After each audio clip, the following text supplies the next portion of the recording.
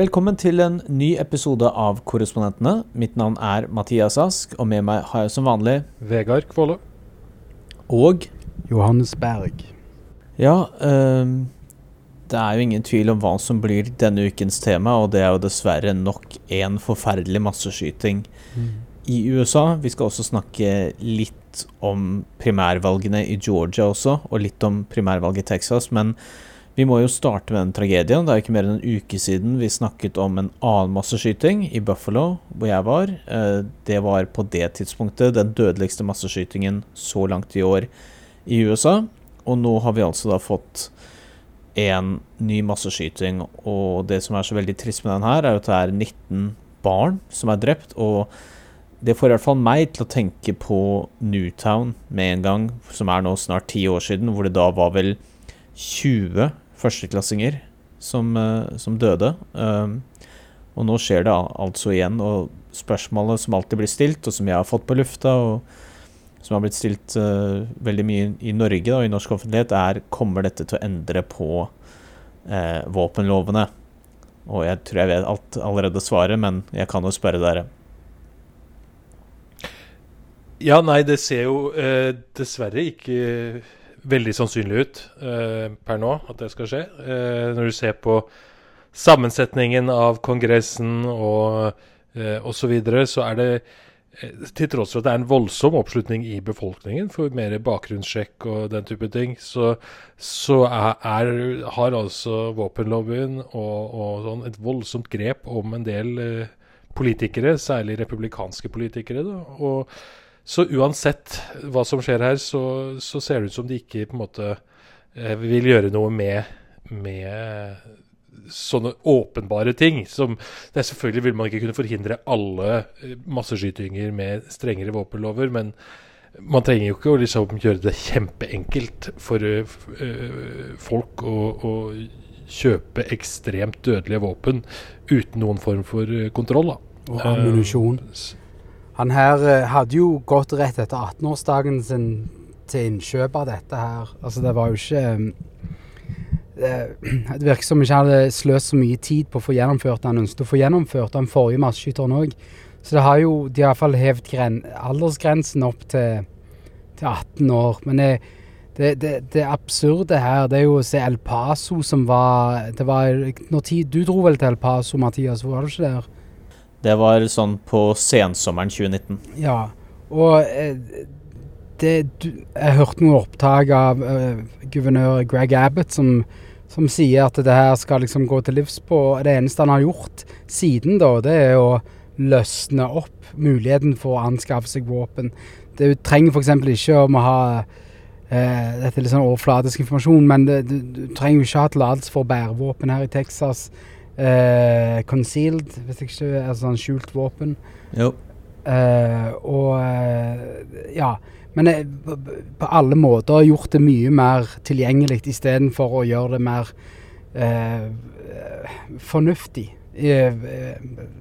Det å ha tilgang på våpen. Altså, det jo helt grusomt at det ikke evner i den lovgivende makten i samfunnet til å faktisk begrense denne her galskapen for du hører den samme regler fra republikanerne at det mental helse, det har de liksom fått seg til å si, men de vil ikke ha noe med å gjøre, så dette har ingenting med tilgang på våpen å gjøre, bare mental helse.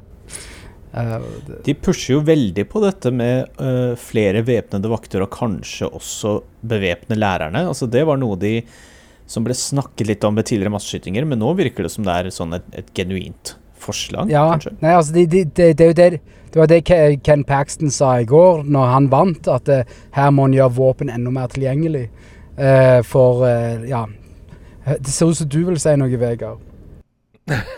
Nei, men det jo, altså USA jo en helt egen divisjon når det gjelder dette her. Dette skjer jo ikke i andre land på denne måten. Altså i USA så skjer det gang på gang.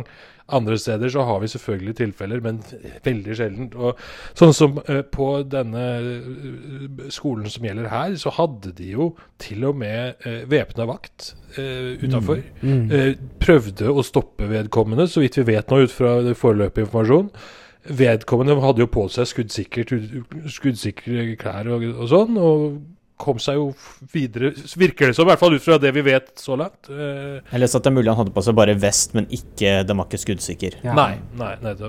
Men uansett, da skal vi da altså liksom, det er jo litt av et samfunn man eventuelt ønsker seg da, hvis skoler skal være proppfulle av våpen og altså allerede så driver jo amerikanske skolebarn ofte med sånne driller for liksom å trene på masseskytinger. Bare det i seg selv er jo en ganske syk affære, tenker jeg. Og mange skoler har jo metalldetektorer og masse vakter og så videre, så det er en sånn der ja, de snakker liksom om å gjøre dette her til ikke softe mål lenger, men til liksom altså, hva er det man snakker om? Det er jo utdanning, det er jo skolebarn, det er jo småbarn. Det er liksom så innlysende for de fleste nordmenn i hvert fall at liksom våpen har liksom ingenting der å gjøre i det hele tatt. Men Johannes, dette området er jo ikke så langt unna der du bor. Altså det er jo litt nærmere San Antonio, men det er vel bare 3 timer cirka fra der jeg bor til dit. Så det er litt ut på bygden. Ja, et godt stykke å dra. Altså jeg har sett stedet på kartet, men det er ikke en plass. Det bor vel 15 000-16 000 der. Så det er jo en slags det er vel for demografien er vel mye fra latino, meksikanere og så videre som bor der. Men ja, nei, så dette her er ikke jeg blir nummen av det her, for jeg har barn i skolen selv, og jeg synes, men uansett om du er menneske, bare se at barn er mål for disse her ville handlingene, disse drapsmaskinene som Amerika omfavner gang på gang, for de klarer ikke å håndtere dette her. Det er helt sånn, jeg ble helt paffe, for denne situasjonen jeg i selv med å ha barn i skolen her, men det er liksom bare en rulett å tenke at det kanskje kan skje. Sant? Altså det er helt absurd i hele tatt at dette er realistisk. Og ja, jeg har ikke ord. Det gir ingen mening at det skal være så.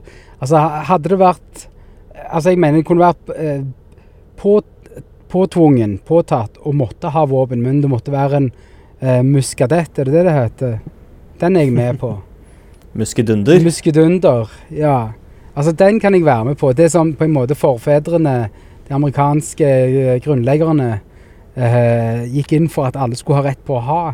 Men det er ingenting annet som gir mening med den loven der. Altså, det skulle beskytte deg fra den britiske overmakten med muskedunder. Greit nok. Altså, hadde den sprunget rundt med muskedunder, så hadde den knapt fått til noen ting som helst. Men ja. På 90-tallet så klarte jo demokratene og Bill Clinton å forby det som i USA kalles for assault weapon, eller angrepsvåpen, og det forbudet, det varte vel i, var det 10 år omtrent, altså sånn midt i Bush-administrasjonen så utløp det, og det ble ikke fornyet, fordi Bush og republikanerne ønsket jo ikke det, og etter det så har det ikke vært. Det skal jo sies at republikanerne har jo blitt mer våpenvennlige, og demokratene har blitt mer våpenfiendtlige siden 90-tallet, og det gjør jo at den eneste måten det kan bli strengere våpenlover på nå er jo at demokratene får et stort flertall, for du får ikke sånn noe tverrpolitisk støtte der. Nei, det er jo verdt å nevne selvfølgelig i forbindelse med dette her, og hvordan sånne som Texas-senator Ted Cruz og guvernøren der, Greg Abbott og sånn, var veldig medfølende og med offrene og ville be for offre og pårørende etter denne hendelsen, men så kommer da helga nå, hvor de da skal dra på fest med våpenlobbyen i NRA i Houston. Så de vil jo ikke gjøre noe utover å på en måte be for offrene. De synes det er helt greit å drepe barn, sånn at de har rett på å kjøpe høykapasitetsvåpen for å kunne utføre dette. Det er jo ingen annen grunn til å ha dette. Det jo bare for å kunne drepe mest mulig, utøve mest mulig skade. Det jo ikke noe logikk. Ja, nei, dette er ikke noe våpen som brukes til jakt. Det ingen annen bruksområde for dette her i det hele tatt. Det ikke det. Biden holdt jo en tale nå til nasjonen. Jeg har hørt mer offensive taler fra en amerikansk president etter en skyteepisode, for å si det sånn. Det virket ikke som han var veldig optimistisk på at det kan komme noen lovforslag. Chuck Schumer sier at han har ikke tenkt å legge frem noen lovforslag i senatet, sier at muligheten ligger der ved å stemme i mellomvalget i høst og helt rett. Da velge politikere som altså, det jeg frykter jo denne her perioden når vi glemmer dette. Det liksom dette noe som går forbi oss, og så det neste masseskyting, så sier vi det samme på repeat. Altså det jo, du hører opptak fra det Obama sa i 2012 under det som skjedde i Sandy Hook. Så det jo samme setningene som brukt hele veien, og der var det jo et veldig push for å få på en måte ting på, ja, til å få, hvis de ikke kan på en måte endre noe da, så må de i hvert fall endre, ja. Så det virker som det ikke evne. Det rett og slett på akkurat det her å beskytte barn, altså generelt i samfunnet, eller beskytte medborgere for den saks skyld fra voldelige drapsmaskiner. Så det har de, alle andre land i den industrialiserte verden evner dette, men Amerika så rett og slett kapitalismen og behovet for å selge mest mulig våpen som vinner over menneskeliv, rett og slett. Ja, det det, og innflytelsen over som penger kan kjøpe i amerikansk politikk. Ja, men det handler om å selge våpen, og altså, det var jo det du var livredde for. Etter Columbine så var det jo en voldsom aktivisering fra NRA mot at de ikke skulle liksom drepe våpenindustrien i USA. Så dette jo en reaksjon på en frykt i form av å tape penger, så da må de gå helt andre veien. Og liksom øke salg og da generere mer drap, som jeg tenker i forhold til alt av terrorisme i dette landet, så burde jo dette være nummer 1. At våpenlobbyen den største terrororganisasjonen som på en måte dreper mest amerikanere. Det flere barn som ble drept ja, jeg tror det var flere som ble drept av våpen enn i trafikken i USA. Det sier jo ganske mye. Våpen nei.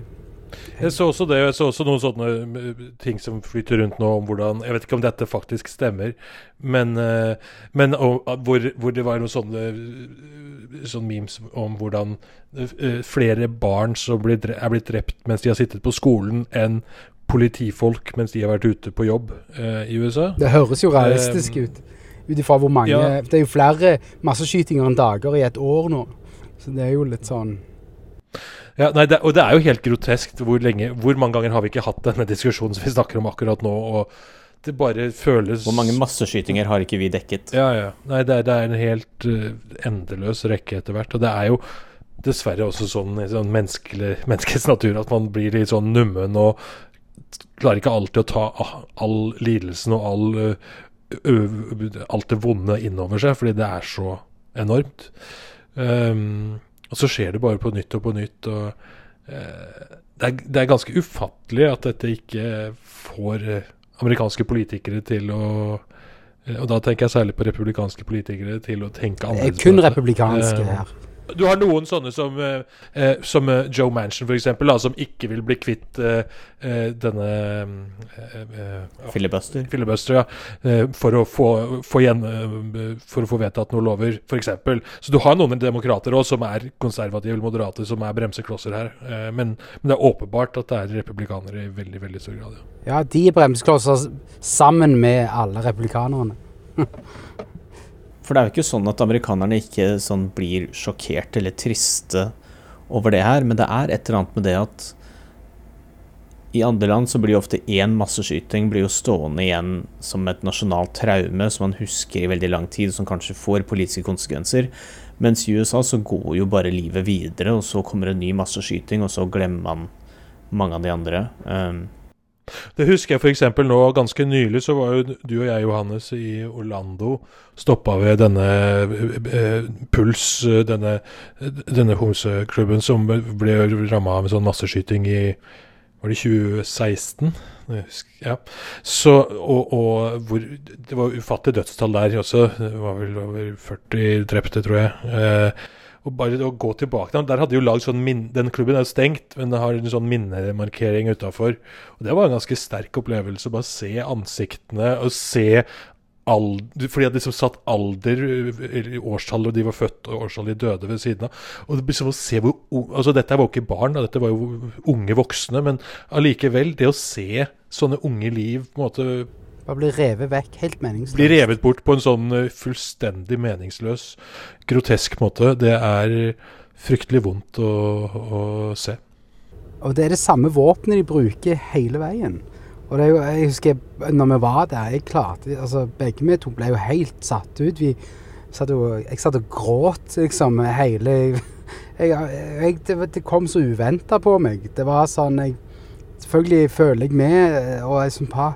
Men det var bare det, når jeg var på den pulsminneplassen, så var det gir ikke mening som menneske å se dette, eller å observere, og ja, jeg ble bare sånn, ja, oppgitt, for å si det mildt.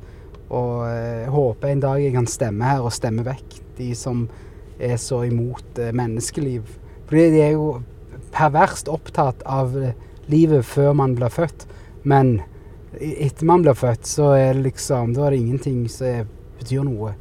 Det er så merkelig. Jeg tror egentlig at sånn våpenlobbyens største seier er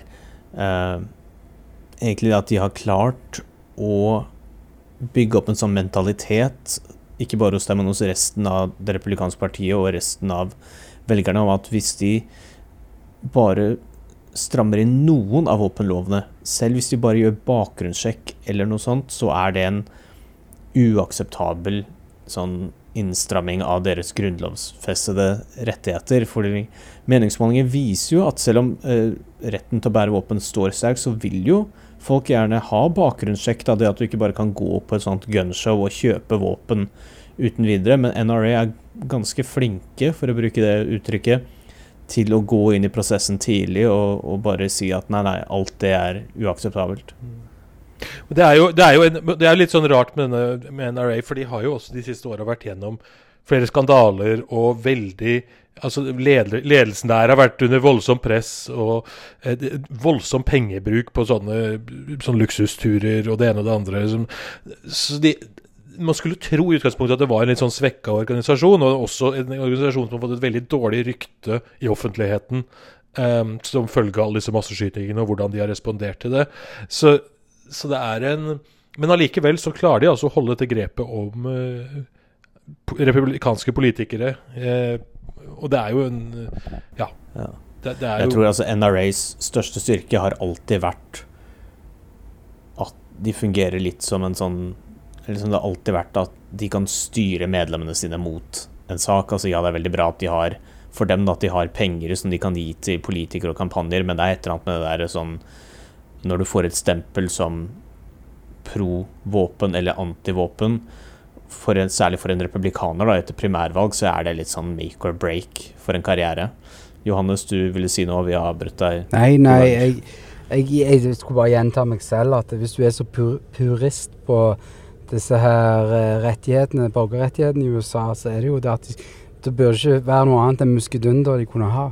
Det er liksom det. Det er det eneste som gir mening med å være som purist i mitt hode i dag.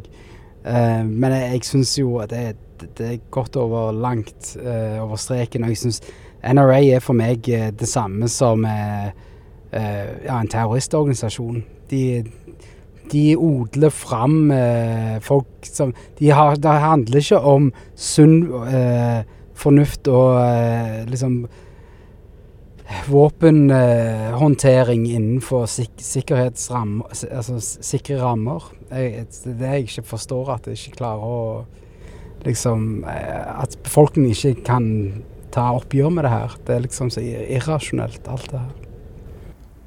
For å vri dette litt over på det andre temaet vi skal snakke om mot slutten av episoden. Johannes, tror du dette vil få noen konsekvenser i Texas? Det burde få konsekvenser. Om det gjør det, det har vært så mange ganger det ikke har gjort det. Sant? Så tenker jeg etter El Paso, så ble det jo bare mer lettere å få tak på våpen. Så akkurat det her er ganske meningsløst. Dette er så absurd. Det er som, USA har gått til å bli veldig mye mer dysfunksjonelt på en måte samfunn når det kommer til sunn fornuft. Så det er alt fra å være positiv til å ta vaksiner for å redde befolkningen, til å ville ha på masker eller noe enn det, eller i forhold til vold og kriminalitet, så er USA ekstremt. Det er mye som er gitt over til kapitalismen, som jeg er helt for, men der kapitalismens interesser handler ikke om å ivareta menneskeliv. Der feiler det, kan du si, sterkt. Så om det får en endring i Texas, eller jeg håper jo at det får en endring i valget generelt, at dette her blir nok et tema som de kan jobbe hardt mot, for det burde svinge velgere i en retning der de stemmer vekk. Dette er eneste plassen. Han har jo rett, Chuck. Det nytter ikke bare å sette opp en eller annen lov som en stemme, og så stemmer det vekk, og så er det forbi igjen. En må faktisk velge i november, men nå står det jo ekstremt tett på at det går andre veien, både for senatet og kongressen. Og så vil jeg jo bare, i tillegg til dette med våpenlover, som jo er selvfølgelig det mest sånn åpenbare etter en hendelse som dette, så er det jo også noe med et samfunn hvor med manglende sikkerhetsnett, manglende altså republikanere snakker om mental helse, men altså behandling for mental helse, folk som faller utenfor, det å fange opp folk som faller utenfor, det er ikke det amerikanske samfunnet veldig gode til mange steder. Og det er jo, nå vet vi ikke noe, eller vi vet ikke veldig mye enda om bakgrunnen for den hendelsen i Texas i går, men generelt så er jo ofte disse masseskytingene utført av sånne ensomme ulver som har sittet hjemme på gutterommet og blitt radikalisert på et eller annet vis. Enten av det ene eller det andre. Og det er jo selvfølgelig ikke lett å fange opp nødvendigvis, men det er jo noe med sånn folk som er litt sånn utenfor samfunnet her i USA, som kanskje samfunnet ikke har helt sånn ordninger for å fange opp heller da, tidligere.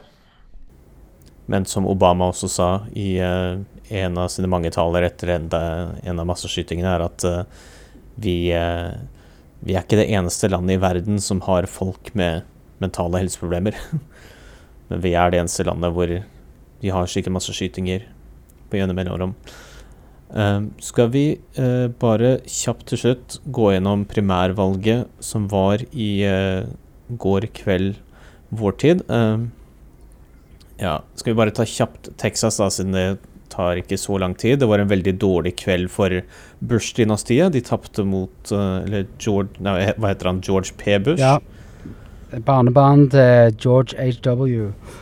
Og sønnen til Jeb, er det ikke det? Det er det vel, jeg vet ikke, men det er det vel. Og så er det Ken Paxton, han den enøyde statsadvokaten, som er ganske kontroversiell, som er nå i en rettssak der han er anklagt for ganske mye lurendreierier. Men han fikk Trumps støtte og vant enkelt. Ja. Men så over i Georgia, så tapte Trump. Ja, det gikk ikke så bra. Hans erkefiende Brian Kemp vant veldig bra. Raffensperger er jo kanskje den største bomben, og kanskje det som får størst konsekvenser for presidentvalget 2024, og da tenker jeg ikke bare sånn politisk, men altså nå med Brian Kemp og Raffensperger, uavhengig av hva man tenker om dem politisk, så er det i hvert fall to personer man kan stole på, ikke vil gi etter for Trump eller noen av velgerne om å prøve å si at det var valgjuks og at Trump egentlig vant. Nei, og bakgrunnen er selvfølgelig blant annet denne berømte telefonsamtalen med Raffensperger, hvor Trump ba han finne I only need 11,000 votes. Ja, et eller annet sånt, can't you get me those, eller noe sånt.